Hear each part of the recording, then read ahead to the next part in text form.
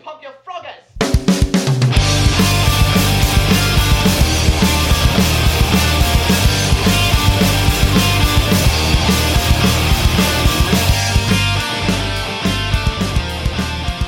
Hey there, all you listeners out there in the wild, wild world of podcasting, I guess. Really thought you were going to say Wild Wild West. But I didn't. We don't want to say that, right? No. This is a global podcast. Right. We had some big hits in Pakistan recently. Oh, that's nice. Hey everyone. They can pack a stand full of other listeners to get those numbers up. What's a stand full? You know, like pack the stands. Oh, Pakistan. Yeah, pack the stands of like a stadium of listeners. Sure. Okay. Yeah, I get that. Anyway, this is Don't Be an Idiom. It is the Wild World Show. Word show. Fuck. Ryan, you do the intro. I thought you could do the intro. I feel like I keep hogging the intro.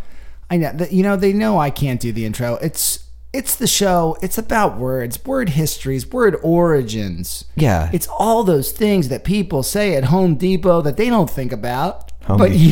You can know what they're talking about. If you listen, you'll know you'll know what people at Home Depot are talking about. Lowe's, I don't know about Lowe's. Don't knows. Who's going to Lowe's? This is Don't Be an Idiom. Support your local hardware shop. Thank you. I'm glad you said that. I do love the one in my hometown. It's so tight, you know. It's just everything's like the nails are just sticking right out. Local hardware stores are meant to be tight. Yeah, and there's always way too much stuff, and everything's covered in dust, sawdust sometimes. Sawdust, and you can get keys made, which I like. No questions asked. Well, they have that at Home Depot now too. Well, of course they do. But yeah, if you've heard an idiom, you've probably walked through a hardware store, and we're here to tell you where those idioms came from. It's Don't Be an Idiom. This is Albert. I'm Ryan. This is Ryan. We're old friends. Very old. 33 years we've been friends. We meet in kindergarten, right? Mm-hmm. But then we really solidified the friendship in third grade. Bucky O'Hare. So yeah, we're here. We're in the top of the show. We're going to talk about a few things, and then we're gonna each explore the origin stories of a couple of idioms. First of all, if you listened to our last episode, then you heard us explore the idiom "egg in your beer." What do you want, an egg in your beer? Well, this comes from something called the miner's breakfast, where what do I want to say? Blue collar workers, like, miners or steel workers would crack an egg into a pint of beer and chug it down. Real men. Not like us. No. And our listener Dan Whitcomb from Germany, he lives in Germany, but he's from Washington. He did it. He filmed it. Yeah. He ate a miner's breakfast, or drank a miner's breakfast. Drank a miner's breakfast. And he did it so eloquently. So it was cool. beautiful. Yeah. So thank you, Dan, for sharing that video. Yeah. And we're going to post that on the old Instagram. People need to see this. Enjoy. He did it so well. And listen, we're going to do this. We're going to follow suit. And then if you like what you see, you should do a miner's and you want a taste breakfast. of the goods.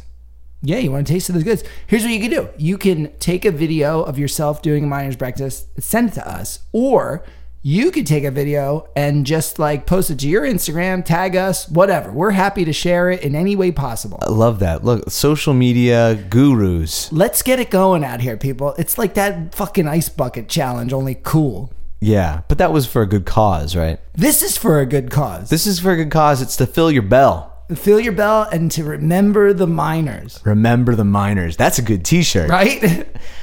You heard an idiom recently, right, that you want to talk about? All right, so we got an idiom request from our very own Mira. No? Our very own? She is our very own. We talk about her all the time.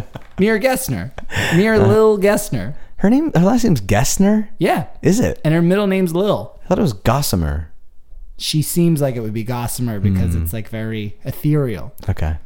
But anyway, so she wanted to know about Wit's End, and I'm so glad that she didn't look it up and she just asked us to look it up instead. Earliest reference is in William Langland's Middle English narrative poem, The Vision of William, concerning Piers Plowman, which is from 1370. Wow. So this has been around for a long time. And the line is, astronomers are also at their wits' end. Now, there was also in the King James Bible in Psalms 107:27. And it talks about these people who reel to and fro and stagger like drunken men, and they're at their wits' end. Huh. It seems like they have a different meaning in both of those things, though. Like the astronomers at their wits' end, to me, it seems like their education, their knowledge can only bring them so far. But the King James Bible seems a little bit more... I don't know, about insanity or something. You know, the thing is like, it really all just comes down to like wit, just kind of meaning knowledge or mental capacity. So you're just at the end of that. Like you're just... I feel like we're at the end of our wit. Thought about it all, and now you are tired, and you don't want to go on. So, Mira, thanks for asking. That's basically what wit's end means. I wish there was a little more meat on the bone. But that's good. But it's, that's why it's good for the top of the show. We got a request from Tara of Jersey Ice Cream Company. Oh, my gosh. And she said, I got one for you. Mad as a Hatter. And I was like, Tara, that is such a good one. It's one of the most interesting backgrounds. We've never even talked about it on the show because it seems like we both know it so well. Right. So I'm wondering maybe if maybe like next episode we'll do our whole top of the show will be a little Mad as Hatter tribute. I know, because it's a great suggestion. Thank you, Tara. Thank you, Tara. Mad as a Hatter is one that got blown up by that other podcast, which was... That sucks. I think it was a series. I might get this wrong, but it was... It was like an NPR word thing. No, it was a big station, but it was was it Serial? Right, Serial was a... Serial? Yeah. Remember Serial was a big thing? That's season 1, and then it was... Oh, no, it's not Serial. I was going to say, how do they connect those two things? But there's this... I'm going to find... You know what? By next episode, I'm going to remember it, because I think a lot of people have heard it, and it goes into... There's this great story about this. I don't want to give anything away. You don't give anything away, but good suggestion. They do talk about the origin of Mad as a Hatter, and basically what happened to this guy is what happened to the Hatters. Whoa, okay, right. Yeah. All right, so we'll cover that at some point. And then your aunt has said a idiom lately too. So my Aunt Marge, she is so funny, and we were down on the beach. It was Memorial Day weekend, and we were talking about my Uncle Harry, who was out playing golf at the time. And she said, your uncle was born under a star. And I was like, Aunt Marge, what is that? And she's just like, he is so lucky. He finds free parking at the Eagles Super Bowl parade, which was, if anybody was anywhere near that, it's impossible. You cannot find free parking at that shit. Of course. And he does. I also believe it's because he's a hustler and he's very conscious. Yeah. But she said he was born under a star, and I said, where'd you get that from? And she's like, well, I can't remember if she said her mom or her grandmother used to say that all the time about somebody who's lucky, born under a star. So I checked it out, and what it comes from is the longer version of it is born under a lucky star, which is just very on the nose. It's too literal. Not much to it. I prefer the born under a star. Born under a star, because there's a little bit more mystery to it. Still get the idea. And yet, aren't we all really born under stars? But Shakespeare even liked talking about the old lucky stars. Of course he did. And that's kind of it. Cool. We just born under, you can also say born under an unlucky star, which is the opposite. And don't forget that we had a band called Lucky Star, so we did. Yeah. How about that? The opening song of Don't Be an Idiom is a Lucky Star song.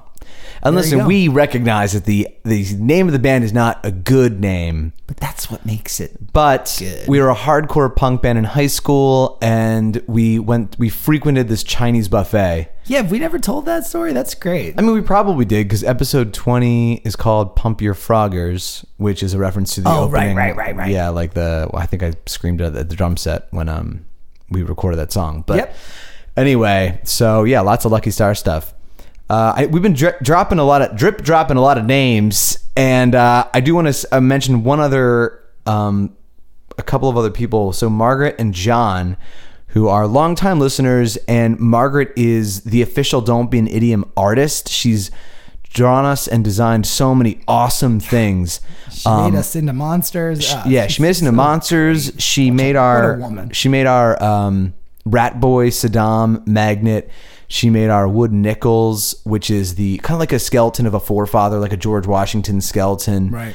And she made our dead moon image. Did we ever show the public that? I don't think the public has seen that. That will be the t-shirt. It's the t-shirt we teased and we never followed through with because we don't have much time unless it's the summer. Yeah, which is coming up soon. So, but anyway, I ran into Margaret and John, and they're just the best. And I just wanted to shout out to them. Like, thank you so much for listening, and also to Margaret for all the awesome artwork. Check out our Instagram if you want to see any of that, because there's some like really cool stuff that she's done for us. And if you go to our Bandcamp, you can actually buy some of it and we'll mail it to you. Yes. And also check out her Instagram, which is Flynn Art. It's Flynn Art, but it's also, she has the mural. It's called Lehigh Mural. Lehigh Murals. Go check that out. She's awesome. But is that the handle though? The specific handle? I think it's Lehigh Murals on Instagram. Okay. Yeah. Cool. And yeah, that's it. And I just wanted to also do one last promotion for the Bailey Hounds show on June 11th. It's go and get it. As soon as this lands, it's next Saturday. So June 11th at 7:30, my old band's playing at Laurel Hill Cemetery. Albert's going to be there with a bunch of wooden nickels in his pockets, and it should be a cool night of, just chill music. And you could bring your grandma, you could bring a beer, you could bring don't bring a dog. Just keep your dogs at home. The dogs don't like music. The dogs don't like music. I don't know what dogs like. I've never really around them, but I know how off-putting it is to so many people to hear me talk about dogs. No. They just there might be fireworks, so they won't like that. Well, in Philly, there's always fireworks. Exactly. There were fireworks last night. Well, some of them are guns. Oh, right. That's probably true. And it is Lehigh_mural. Thank you. Mural. Check it out. Singular. Mural. Cool. Okay. All right, so check that out. Anyway, you know how we start the body of the show, and that's with a game. The people know. Right. We got to see who goes first. Did you bring a game? I brought a game. Albert hasn't even hinted at the game yet. I don't forget games anymore, and the game is called... What? I don't. I mean, you've forgotten like 3 times in 62 episodes. That one time in a row, and then I realized I didn't want to lose my job, so now I don't forget games anymore. Okay. So I brought the game Blurt. Blurt. Yeah. It sounds like another dimension's Bart Simpson. Blurt Simpson. The Webster's game of word racing includes junior version. I did not know that when I bought it.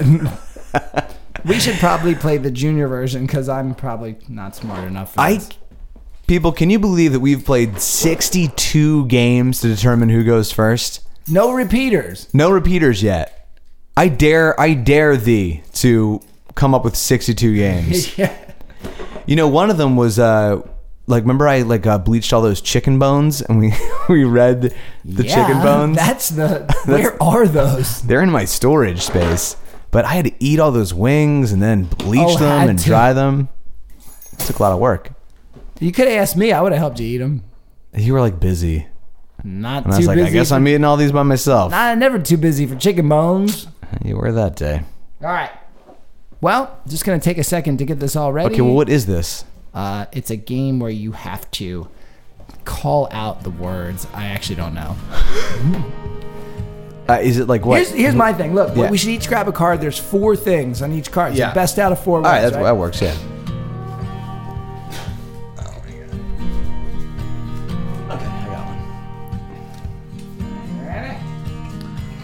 Oh my god, it's so fucking easy. Damn it! This is so easy. Whoa, you got spine. Alright, you want to go first or second? I'll just go first. Should we go back and forth? You can do one and I can do one. A female child. This must be a junior card. Is it? Is there like junior cards and adult cards? I don't know. Okay, fine. A female child... A female child who has not yet become a woman. Little girl. That's just girl. Oh, okay. That should count, I think. Yeah, that does.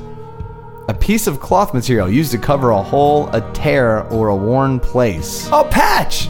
Money given to a court to set free an arrested person until a trial takes place. Bail. A gathering of people for pleasure. Audience? Party. Oh, there you go. Okay, so I got 3 out of 4. Yeah. All right, so here you go. You got to get all 4 of them. Mm-hmm. Shelf above a fireplace. Mantle. Yeah. A small bomb usually thrown by hand. Grenade. Yeah. Someone who lives next door or near another. Neighbor. Yeah. Yours are so easy. The brother of one's father or mother. This must be a junior card. Uncle. Yeah. Well, the one you got wrong is party. Yeah, but I wasn't that wrong. Audience is, yeah. Well, you gathered. Yeah. Also, when you play Blurt, apparently, you're supposed to play with friends, which we don't have. And you're allowed to just shout out words until someone gets it. Like I could shout out a lot of stuff, but since we're one-on-one. All right, that's fair. So you're winning again. Wow, okay. So let me see how to set up this idiom. Well, I've been noticing, working at a high school, I've got to deal with a lot of whippersnappers all day. Oh, no shit. Whippersnappers? The summers become very necessary for me. That's so cute. Whippersnapper. Uh-huh. Wow. What is a whippersnapper? Can you define that for us? I mean, you always hear the guy like, you young whippersnappers, get off my lawn. Whippersnappers? They're just, it's like little kids, like carrying punk kids. Punk kids. Well, so here's a definition for you. A young person who is presumptuous, a young person who is overconfident. Oh. Could also be an unimportant but offensively presumptuous person. But usually like on the younger side. They do always seem young. Yeah. A whippersnapper. Like young whippersnapper. Like Dennis the Menace. Yeah. Dennis the Menace, He's sure. a whippersnapper. Yeah. Sometimes I think of like a kid in high school was like the captain of the basketball team who like thinks he knows everything and like runs the joint. Like he's a whippersnapper. Right. Like the kid in Stranger Things. Oh, God. Yeah, new Stranger Things. Okay. Happy Stranger Things season. Happy Stranger Things. All right, so I got to figure out where whippersnapper comes from. Yes. Oh, my God. All right, give me a sec. Oh, my God. So much noise. I live above a subway. And so every time it goes by, we can hear it. It'd be cool if it was like in Men in Black where there's that giant worm that went through the subway. Remember that? Oh, yeah. It's probably not that. He was cool. Forget his name. Eddie? I don't know. I guess I'm going to... Okay, I'm going to go with... I'm going to go with the rodeo. Okay. Yeah. Okay? Yeah, go with it. So this is an American idiom then. It's an American idiom. I don't know if I've ever been to an official rodeo. Have you? You've been to Cowtown, right? I've been to Cowtown, but I didn't watch the rodeo part. Okay. Because it seemed a little... It just didn't seem like much was really happening at the time, Mm-hmm. Plus, I got to get to all those deals. Yeah. Before someone else snatches them up. Right. With their whip. They might have wanted extra money for the rodeo. I don't know. Yeah. I don't know. Yeah. But so at the rodeo, it's not just riding the bucking bronco. There's also side acts. I gotta pause right there. You say bucking bronco on this show. I hear you say bucking bronco. Are you kidding? On this show, I don't hear it anywhere else in life. Are you kidding? I'm not kidding. I can't remember saying bucking bronco on this show. I hope there's someone out there that knows. But every time you say it kind of catches me off guard because I don't really know that name for a bronco, a bucking bronco. A bucking bronco. Yeah, but it's something that you say quite often. They buck. Only on the show. Not That's like in our, off the air relationship. I wonder what I was talking about. It's been more than once. Wow. Yeah, so this is at least fourth time you've brought a bucking bronco. Shit. Yeah. All right. Well, so just no, but it's great. I mean, a bucking bronco is obviously it's a horse, right? Yeah. That is trying to buck the rider, which is perfect for a rodeo. Yeah, right? The it's bucking perfect. bronco. Okay. Yeah. Okay. I'm imagining that statue by that artist where the yes, it's coming off. Yes, absolutely. Mm-hmm. So the rodeo has side acts, right? Oh yeah. And the bullwhip is an important rodeo, a cowboy like sidearm, right? They have whips. Of course, definitely, yeah, of course.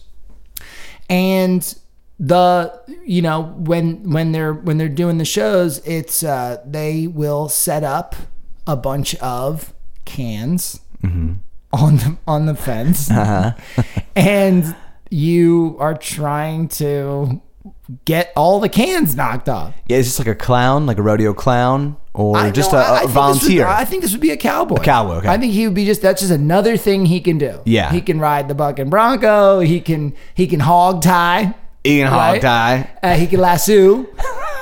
And he can snap the whip at the cans. Sure, right? Yeah. So, the whole thing just comes from the guy trying to snap all 10 cans off the board there. Yeah. And then if you win that competition, you are deemed the grand high whippersnapper. Cool. Because also the whip makes a snap sound. Sure, yeah. That goes without saying. And how do you think this hopped over onto being like a young, confident, presumptuous person? Well, because if you were good with a whip, I mean, let me tell you something. Have you ever snapped a whip before? Oh, maybe once, and it was like terrifying. Yeah. And I probably messed up. Yeah, well, we went to the years ago, me and Mario and Kevin and Chad, when he was still alive, he bought a whip when we were up in the mountains. I can see that. And that's exactly what we did. We set up cans on the porch and hours of just trying to knock those things off. And there is something so satisfying when you snap that whip and it hits its target. Sure. So I would imagine a young stud who's already riding the bucking bronco. Yeah. He's already doing all those other events. And Indiana Jones in Last Crusade as a River Phoenix. He's a whippersnapper, literally and figuratively. I mean, I think cowboys in general, I think I don't want to say that they're overconfident, but like I know I would be confident if I could do manly things wrangle animals and be in the sun for long periods of time. And so, I think it just comes from that. You are going to have a bunch of confidence from winning the whippersnapper can contest. And then it just transfer. A lot of young kids in the crowd, they want to be like the cowboys. And so they get their own little mini whips and they just run around. Excellent. And they're just very confident and having fun. Great. All right, good. But old people find it annoying. Sure, yeah. Of course. Even though the old people started it, but that's always how it is. I mean, I find old people are confident, more and more presumptuous. Annoying the older I get. I know. Everything's very annoying right now. Great. That's wrong, but it was a solid guess. Yeah, I went kind of straight with that one. But I think that was a good way to go. Okay. And honestly, the origin itself is kind of straight. So... But the first thing that I'll mention is that whippersnapper derives from the term snipper snapper. Oh. And whip snapper. So it's two different snappers. Two snappers that come together. That's funny. Come together. So right now. Snipper snapper. And this was a common term in the 1600s, specifically in England. Okay. And so a whip snapper was just another way of saying a guy who had nothing better to do than to just hang about doing nothing, snapping their whip. So, at the 7-Eleven. Although it was 1600s, so... But they do it now. That's what we did. We would hang at the 7-Eleven with nothing to do. Yeah, listen, idle hands, right? I mean... Devil's plaything. If you've got nothing to do, and if it's the 1600s, there's less to do. Much less to do, you're going to get in trouble. And so you're just you're going to walk around, you're going to see, maybe an old maid, and you're just going to whip that butt, right? Oh, yeah. You're going to see like some pigs walking by, the muck, you're going to go, you're going to whip that pig. Get out of here, old pig. So those were whip snappers. And snipper snapper was essentially the same, it was a synonym, but it was more for like a street rogue, so they would be a little bit more, I don't know, seedy, unprincipled, dishonest. Rebel without a cause. Exactly, yeah. They'd be more, I think, snipper snapper. No one wants to be referred to as a snipper snapper. No. And so the earliest sighting we have of the word snipper snapper comes from the tragical history of Dr. Faustus. You're kidding. I mean, we've mentioned Faust on here before. But not the tragical history. Not the tragical history. and a horse courser. Of course. Of course, a horse courser is speaking, and he says, "But I'll seek out my doctor and have my $40 again, or I'll make it the dearest horse. Oh, yonder is his snipper snapper. Do you hear? You, Hay Pass, where's your master?" I don't know. And Hay Pass is another name for a street juggler. So he's got snipper snapper in there and a Hay Pass. This seems like a fun time to be alive. Oh, it was a great time. Mephistopheles is just dinking around, whipping and juggling. You know, and his tail's a little bit of a whip too. The devil's tail. Yeah, cool. But the meaning changed over time because, you know, I guess originally it had to do more with like a guy who had no bones. No bones. No energy to do something with his life. But then it was more about someone who had a little too much ambition, too much independence, didn't care about the law. And so, yeah, you got a whippersnapper. You know, I could see that because it's probably not so much that they don't have the energy. They're just like, I could do whatever. I could do it. I'm just not gonna do it. Right. And I feel like there's more whippersnappers now than ever because everyone thinks they know everything. No one follows the rules anymore. Right. I mean, in America's a fucking shithole. I mean, this is a constant whippersnapper approaches to existence. Right. And they look so tired. They look so blah. Everyone's very tired. No interest in, you know, I mean, of course, breaking some rules that's good. Oh, it's awesome. It's awesome. But, you know, yeah, I know I'm getting old because I just keep finding most of what younger people do annoying. Right. Like if you're too excited, I'm like, calm it down. And if you're like listless, I'm like, what the fuck? No work ethic here. Where's that sweet spot? Yeah, where is the sweet spot? We had it. Yeah, I guess in my day, we had the sweet spot. In my day, yeah. No, I think we didn't. No, we didn't. And so, yeah, then we're going to jump ahead a little bit to 1674. And there was this book titled Jackson's Recantation, or the Life and Death of the Notorious Highwayman Now Hanging in Chains at Hampstead. That's the title of the book. Wow, that's long. And it was by this Irish writer, Richard Head, dickhead. Oh, wow, that's funny. And Richard Head wrote about this famous highwayman in England. And basically, I forget, is a highwayman a good guy or bad guy? It's like a robber. It's a robber. Okay, good. Yeah, like a robber. And the specific line from the text is, have a care of Marlborough Downs. There are a parcel of whippersnappers have been very busy there of late. And so in this narrative, one of the characters is warning of these whippersnappers that are hanging about in a particular area. And so that's like pretty much it. Like that's where whippersnapper comes from. Okay, that makes sense. But I felt compelled to dig a little bit deeper into this Jackson narrative where whippersnapper was first published. Great. So we have this highwayman, Francis Jackson. God damn it. You fucked it up again, Jackson. And in the narrative, he is, he's in jail. He's going to be hanged from a gibbet. Do you know what gibbet is? I wonder if you do. Gibbet. Well, that's actually what they call the little it's spelled with a G. Decorations on your Crocs. Now. Oh my God, that's gibbets. So dumb. Well, they're those iron cages that were shaped like a body, and like they basically like an Iron Maiden. It's like an Iron Maiden, but Iron Maiden had spikes in it. Oh yeah, right. So the gibbet would would hang from a gallows essentially. Okay, and it would display your dead body, and that it would. Or I guess you'd be put in there and maybe you would just hang there. And I mean, like they're in Game of Thrones and stuff, you see. And in Willow. You're in a cage. Now, do you just get put in there and then you just die? I think so, yeah. Like you just starve? Yeah. And then you hang there as a warning to other people, like, don't be this whippersnapper here. Yeah. So he was waiting to get put into one of those. And so, the priest comes for confession. And I read that priests would... this would obviously was common practice, but then they would sell the confessions of the robbers and the highwaymen to publishers and make money off of those stories. I get it. It's like when hangmen would like sell pieces of the rope or the hair of the dead. Like people have always been morbid. I love that. I know, right? And yeah, it's just like that whole interest in serial killer podcasts and stuff like that. Course. It's like people always wanted to hear about what was that highwayman up to, and so that priest sold that story. Well, they were like, as Aerosmith says, living on the edge. Yeah, thank you, Aerosmith. Like those guys, dude. Like, it's like, yeah, their life is hard and they're like evil and stuff like that, but it's like, whoa, it's cool. Cool.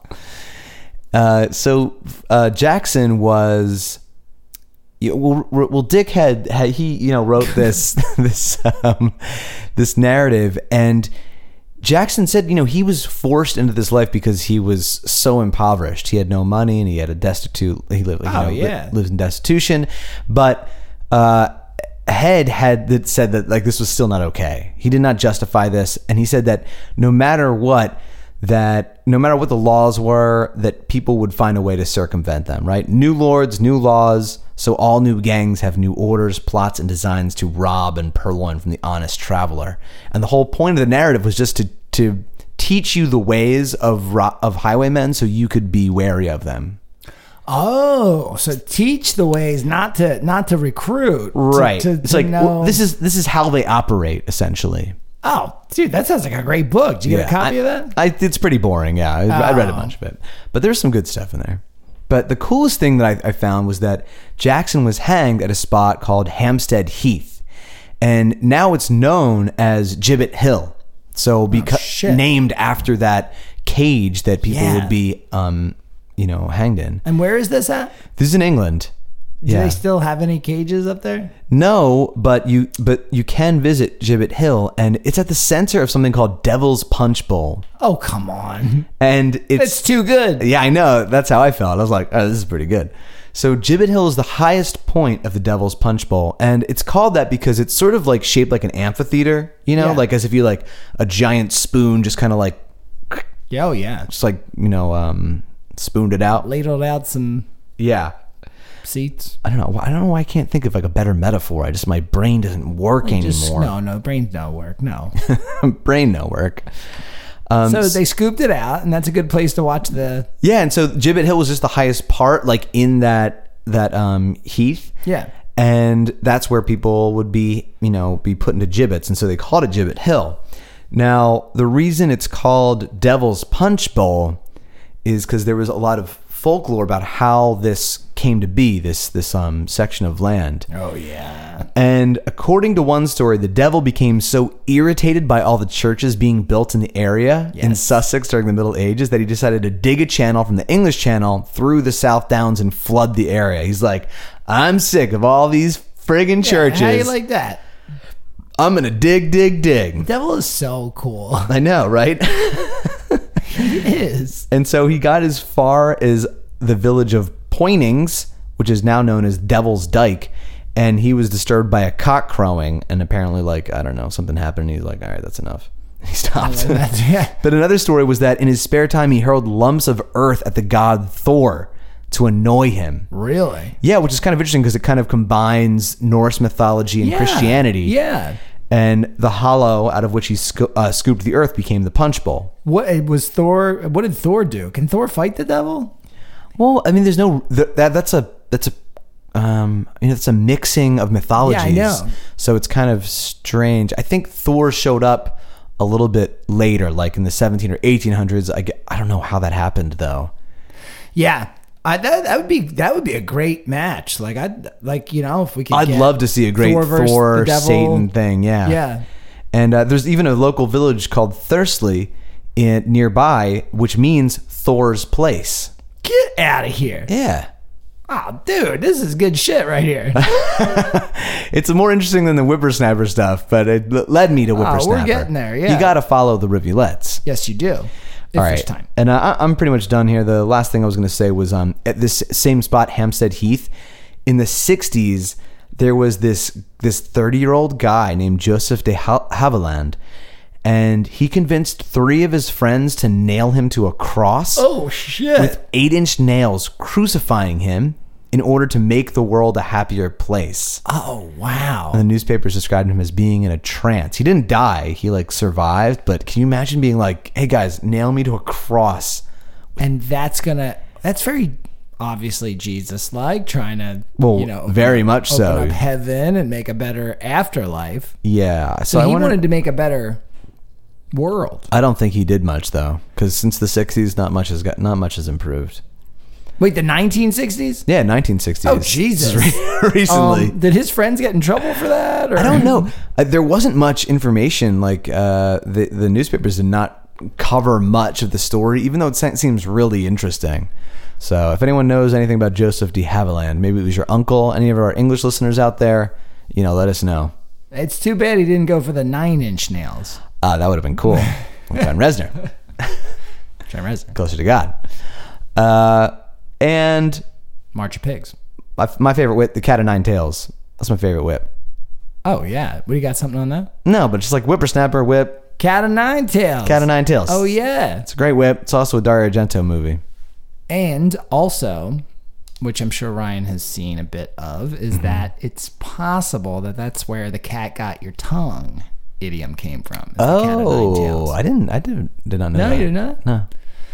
Yeah, because you're mouthing off, and then you got to get the Cat of Nine Tails. Oh, Cat of Nine Tails. Yeah. All right. Anyway, well, that's the way the cookie crumbles with whippersnapper. Yeah. Whoosh. Get that whipping boy back in here. Go listen to that song. Guys, if you could go back and listen to our whipping boy song, it's probably my favorite song of the 50 songs we've written for this show. And it was definitely the one that we laughed the most while making, I feel. Which episode do you think it was? 5? That was early. We'll figure it out, and we'll let you know when we get back here. Yeah, dude, I think it was 3. Yeah. Well, we'll just play it for our break song. Okay, great. Great. All right, we'll be right back after the whipping boy song. Okay.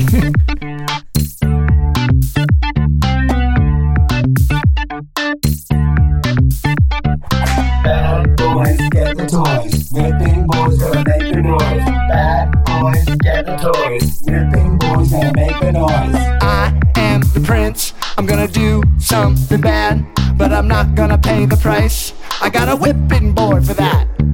Not gonna eat my veggies. Not gonna go to bed. Not gonna do my homework. Princes don't do homework. Bad boys get the toys. Whipping boys gonna make a noise. Bad boys get the toys. Whipping boys gonna make a noise.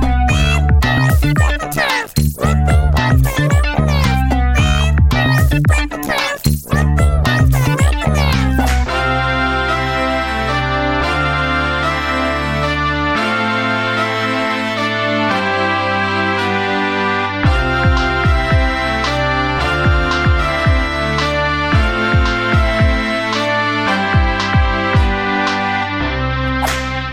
Welcome back. We hope you enjoyed listening to Whipping Boy from episode 6. If you didn't enjoy it, there is something wrong with your brain. The title of that episode was Put Another Goat in the Desert. That was back when we were young bucks 5 years ago. It was April 20th, 2017. Damn. Right before my birthday. All right, what do you got for us today? Ryan, I gotta know today on this show, you've been doing some stuff that makes me wonder why you acting like such a dunce. A dunce. You're acting like a dunce. Oh man, I immediately think of the dunce cap. Of course, the dunce cap is huge. Dunce. So this is etymology though. There's some etymology. Yeah, that's hard to guess etymology. I feel like I need to know Latin or something. Maybe. Well, do you know what the meaning of a dunce is? A dunce is a fool, an idiot. Oh yeah. A moron. A slow-witted or stupid person. Okay, a stupid person. And I always think of like old black and white TV shows. Whenever a kid does something stupid in class, you get sent to the corner of the classroom. You have to put on like a tall white triangular cap that says dunce on it. Oh, like this little fella here? Exactly, yeah. Is that Leave It to Beaver? I don't know. It looks like it is. I just think it's funny. It's this kid saying, I will be good. I will be good. Yeah. It seems like a very American thing. Yeah. Okay, so yeah, that's what a dunce is.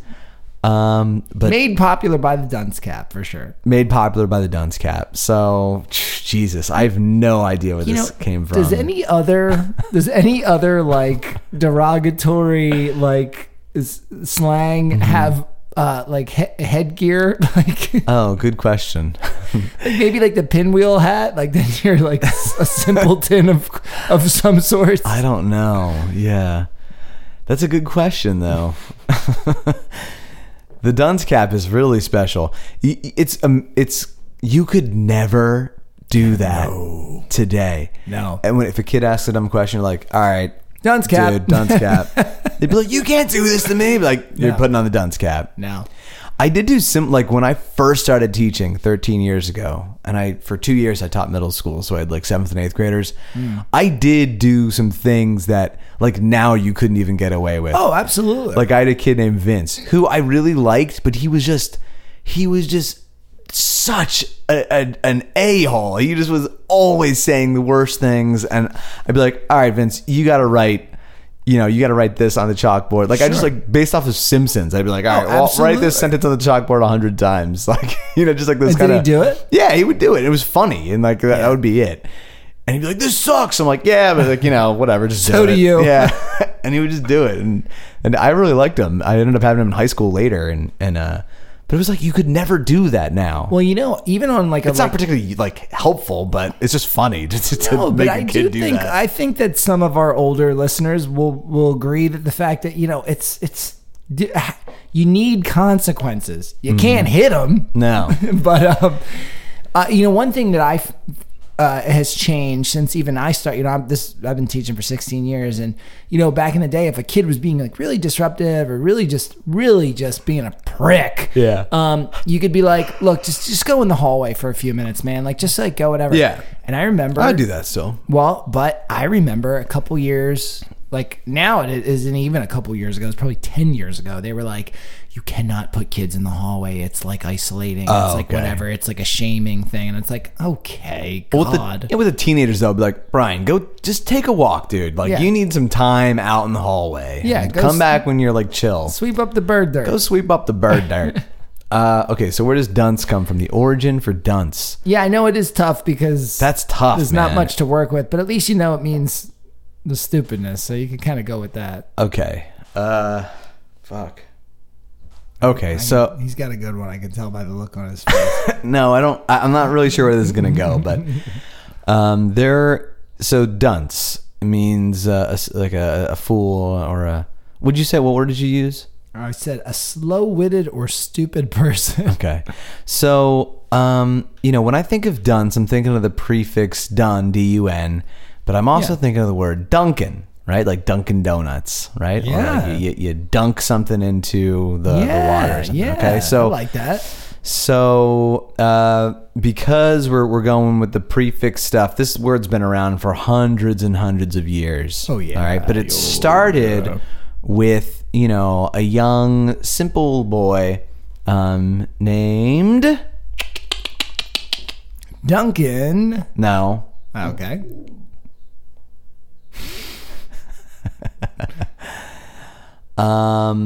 Pierce. His name was Pierce. Duncan Pierce. I like it.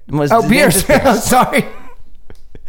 Okay, and so Pierce, his father was a tailor, right, and his mother was a mother. She just mothered children. It was back in the 1600s when you just gave birth all day long. Yes.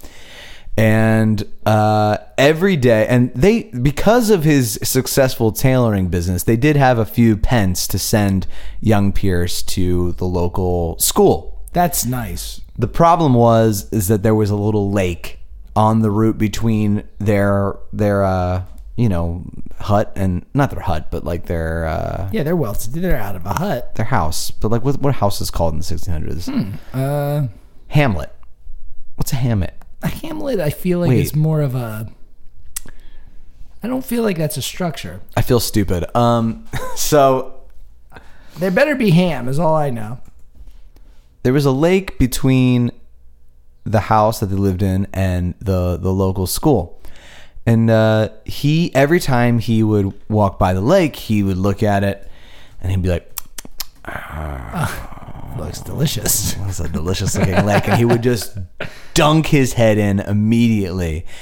And the lake wasn't super deep. It was a few feet deep, but he would often dunk his head into the water so hard that he would completely fall in, his whole body. and other kids all right, just a light dunk now, and I'm in. I'm all the way in. All the way. I'm all the way in. Mind pocket watch. Mind pocket watch. Yeah, I don't think there were pocket watches in the 1600s, but anyway. Sundial? Mind sundial. No, there were clocks, so I don't think there were pocket watches. But so other children would see him and they'd be like, Pierce, you're an idiot. And he'd be like, okay, but help me get out of this lake. And he'd be like, again, this is every day. And so, they'd eventually help him out and he would come to school and he'd be dripping wet. And the teacher there, who was also a priest, of course, was like, boy, you are a stupid son of a bitch. You know that? And that's a dog. Yeah. And that's your lesson for today. So anyway, this would happen. 10 lashings. This happened for many, many months, and then one day he showed up, and the priest, Father Wrigley, he's like, I've got an idea, and so he put this. It was basically a dunk hat on top of his head, right? Okay, and it was it was about like a 2-foot kind of pointed hat. Yeah. So it looks like the dunce caps that we know. It's exactly like the dunce cap that we know.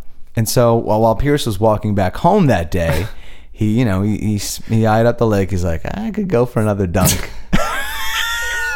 I could go for time for a drink. I could go for one more dunk. And they were like, Pierce, don't do it. And he's like, just one quick dunk. I'm not going to fall in. And he goes to put his head in, and the cap stops him from falling in. Sure. It sticks into the muck kind of thing? It sticks into the muck. Okay. And he gets out and he's like, couldn't dunk. No dunk. No dunk for Pierce, I guess. And then he, there's a little bit of muck at the top, but he went home. He came back the next day and he saw it again. Same thing happens. The hat sticks into the muck. He doesn't get to go on all the way. He shows up to school dry for the very first time. And Father Wrigley's like, so, Pierce? And Pierce is like, what? Like, you see the hat? The dunk hat? And he's like, I don't get it. He's like, you didn't get wet. He's like, I wanted to get wet. I'm thirsty as hell. We don't have water in my hamlet. I haven't been dunked in 2 days because of this hat. And he's like, okay, you know what? Just sit in the corner of the room. Keep the hat on. And the father just wrote dunce on there. And he's like, you know what? From now on, you're the dunk boy, right? You're a dunce. Right. You're an idiot. This is how we spell dunk back now. This is how we spell it now. Yeah. Great. That's fun. That's a great one. Thank you. Well, I can tell you that I'm assuming it's wrong. That is wrong. Okay. Quite marginally wrong. Marginally. That feels like an oxymoron. There's going to be a lot of that in this episode. But before we do move on, a hamlet is a small settlement. Okay. Generally one smaller than a village. Okay. So their hut several their huts could be in the hamlet. I got you. Yeah. Okay? Yeah. So no, Ryan got it wrong again. But the thing about this word dunce is that it's actually an eponym. And if you don't know what an eponym is, it's a word that comes about based on somebody's name. It's like something that originates from there.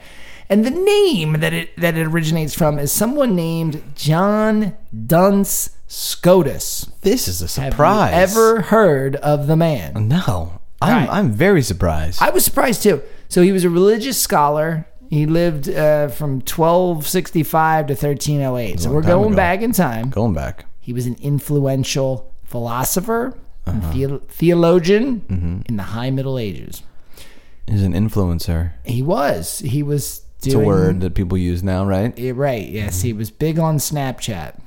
Oh, God. Yeah, but anyway, he was born in the Scottish village of Duns. And that's where he got his name from. Of course. And he was ordained in the Catholic Franciscan order at St. Andrew's Priory. Priory. Priory in Northampton, England in 1291. In New Hampton, England. And the thing is Northampton, England in 1291. And for 17 years, the dude was like, he was just spitting rhetoric and everyone was loving it. Yeah. He was really influential, whether you were religious, secular, whatever. He was slopping it up. And one of his big things was that his idea that existence was abstract. But it remained the same for all beings and things, but only it differed in degrees. Mm-hmm. But explain this to us, or? Existence is abstract. Okay. Right? We know about that. I still have to pay my bills. It's like a painting. Yeah. Right, you still got to pay your bills. So, but his best known thing was making for complex arguments, in particular to prove the existence of God and the Immaculate Conception. So this guy would talk a lot. He was all about Mary getting knocked up by God. He's like, I need to think about this a little bit more because I really like to think about it. So, right, I really want to think about her getting up pregnant. Yeah, so, but basically he was super detailed and respected in his analysis of he would give I think the guy talked a lot. Mm-hmm. And he'd be like, because of this and because of this and this can't fit. He was just, I think he was very articulate is basically what his deal was. Just like us. And so people believed it. Yeah, just like us. So he got this nickname, the Subtle Doctor, which kind of I like because it's reminds me of Doctor Who. Mm-hmm. But it started this entire school of philosophy called Scotism, from his name, and he was a devout Catholic, super Catholic, and he used this highly intellectual form of reasoning. But I think he just basically used a lot of big words to confuse people. Okay. But people thought he was the shit. They thought he was the shit, and he died, and then for 200 years. People were into what he was teaching still. Yeah. And then the Protestant Reformation reached England. Of course it did. Right. So a lot of the traditional Catholics, they were fighting back. They were like, no, Protestant Reformation. No, don't come up in here. Uh-huh.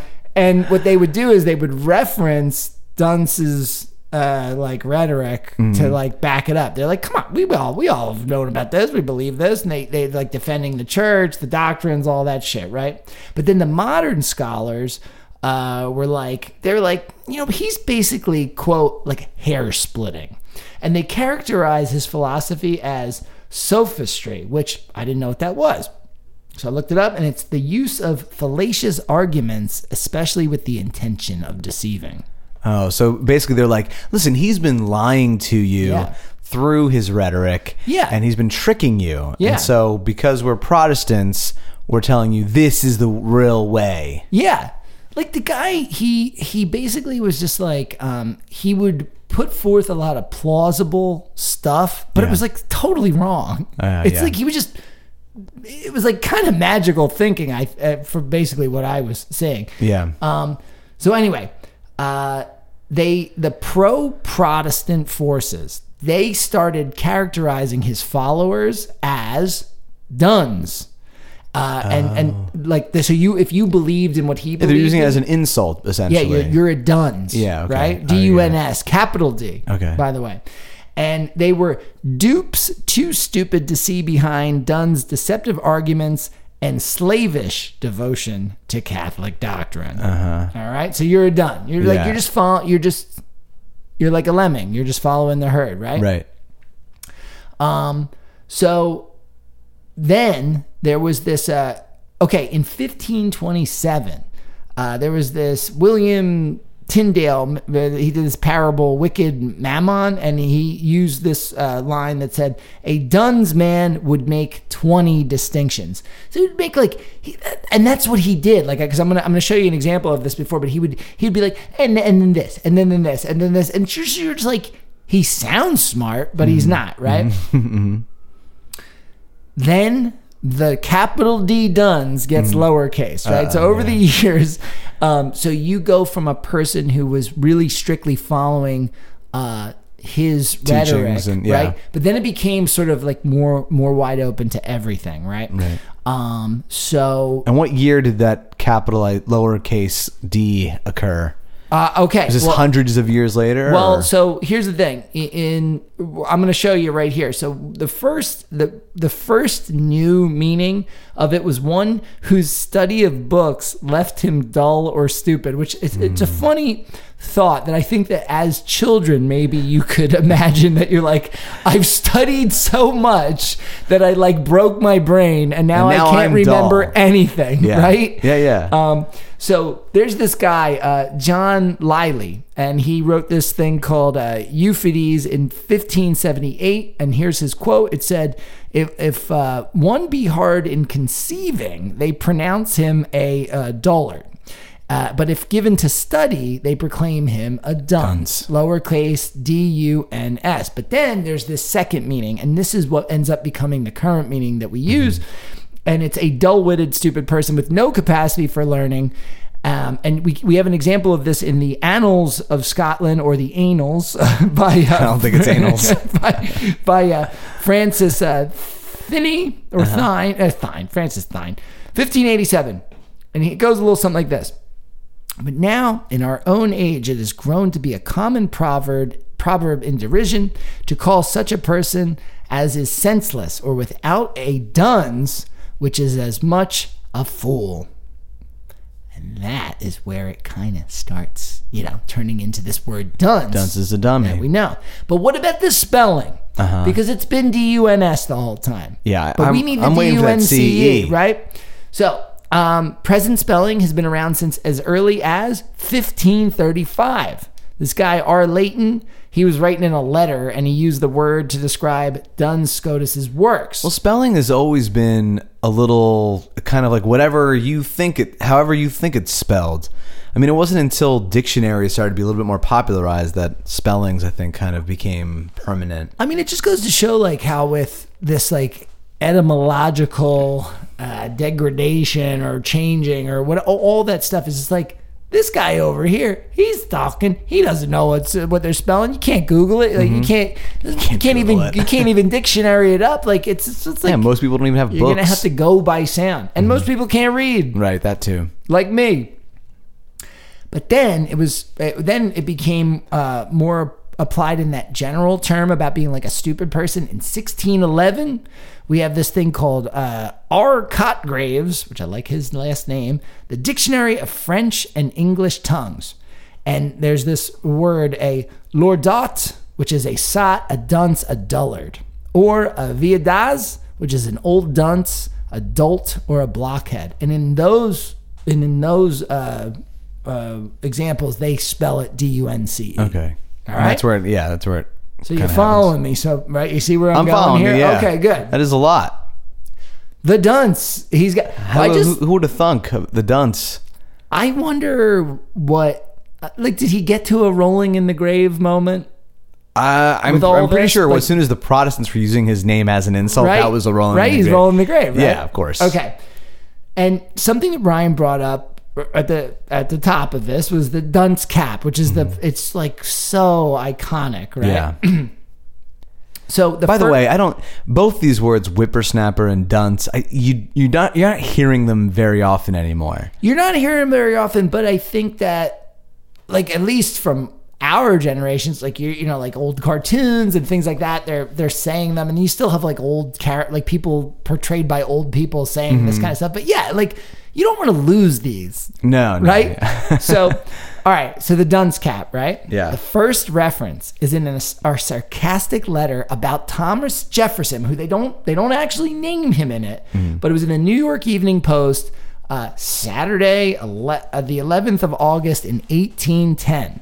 I'll read you the quote here. The genius of America in respectful but dignified attitude, endeavoring to rouse him from his lethargy, but is prevented by the whooping of something resembling a night owl, whose hoarse notes awake him, and, not being able to extricate himself from the perplexities into which his slumbers had drawn him, he claps on his dunce cap and I knew I'd never get through it, and flies off to Monticello. Now you might say, like, how is that Thomas Jefferson? Well, Monticello in Virginia, that's his primary plantation for Thomas Jefferson. So somebody had a bone to pick with him. Yeah, that's good. You can have a bone to pick with the founding fathers. Yes. They're all With slave their owners. They're slaves. terrible. Seriously. Then there's also like a reference in Charles Dickens, the old curiosity shop, right? And he talks about displayed on hooks upon the wall in all their terrors were the cane and the ruler, and near them the small shelf of its own and the dunce cap, made of old newspapers and decorated with glaring wafers of the largest size. So, everybody loves to get Charles Dickens involved, Dude, Dickens. He's the Dickens man. beats Dickens. Right, that's our thing.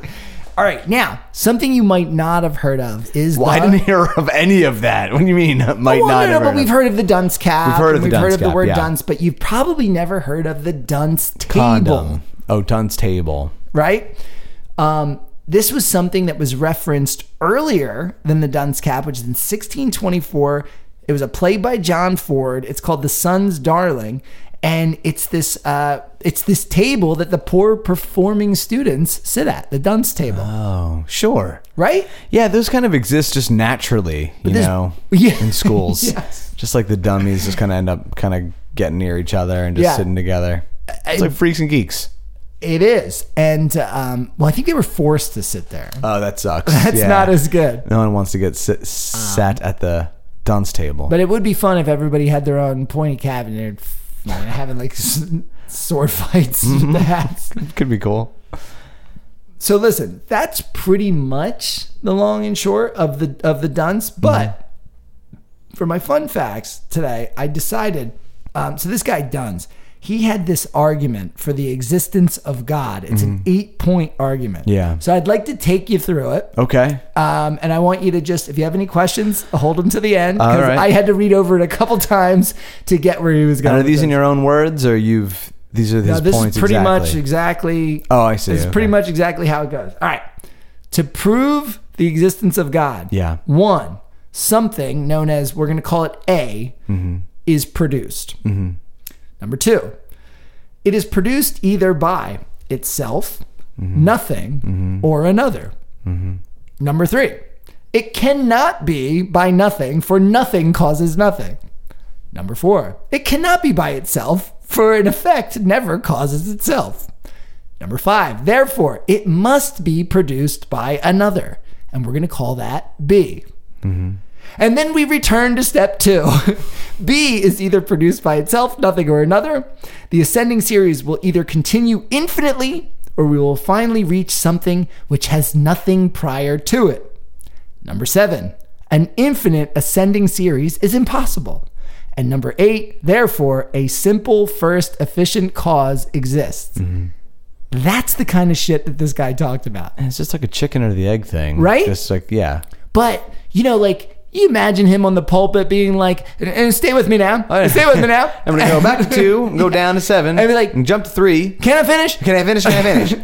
And I just think it's just like, you say it confidently enough, like a whippersnapper, and people are going to be like, yeah. That does it prove You've the been existence talking. of God. You've been talking for a while. Yeah. He's basically saying someone needed to invent the first thing. Right. Right. So, Right. of course, that means that was God. Yeah. The final thing that I want to say about this guy is he coined this term called hexiatus, which translates to thisness. And that it basically means the irreducible determination of a thing that makes it this particular thing. And I just kind of like the thisness. Thisness. Hexiatus. Yeah. Right? That seems like something we could Hold on. use.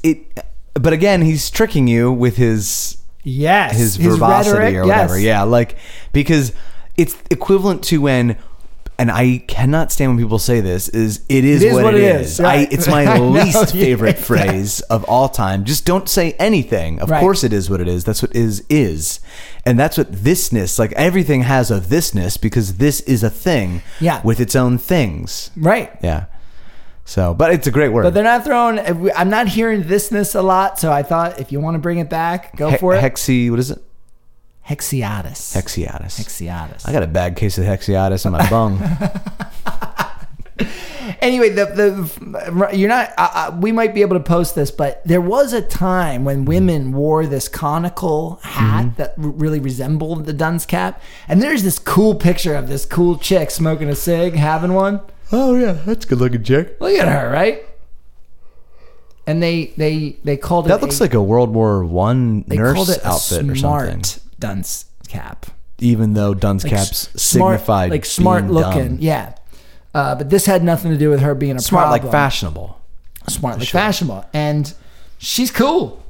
Yeah, she's really cool. And it's not as high and pointy, and this one's made of wool. It's a good look. But that is a wrap on the dunce. A wrap on the dunce. Well, thank you, Albert. And thank you, listeners, for joining us for a couple new idiom origins. We hope you found them interesting, and we hope that you bring them back into your own vernacular, at least for a week. Try to throw one around. I mean, people would not like to be called a dunce, or a whippersnapper, probably, but... Yeah, but if you can call someone that and then explain why you're doing it, then they might be like, oh, wow, I learned something. All right, I hear the countdown. Send us an email at don'tbeanidiom@gmail.com, especially if you drink a miner's breakfast. Check us out on Instagram, and join us next week for another episode of Don't Be an Idiom.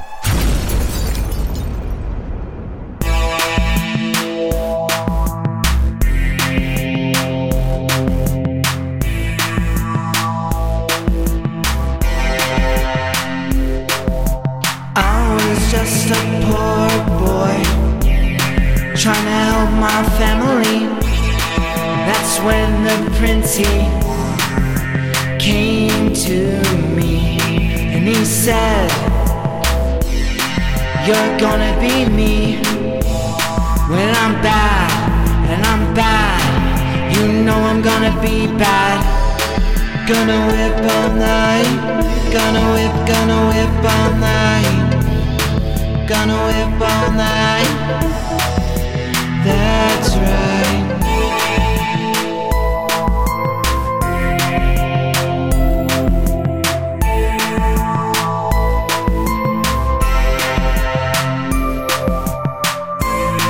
My papa said I would do it if I were you, but I'd be a bad papa if I forced you to. But I made up my mind with my behind. When he's bad, and he's bad, you know he's gonna be bad. Gonna whip all night. Gonna whip all night. Gonna whip all night. That's right. Gonna whip all night. Gonna whip all night. Gonna whip all night.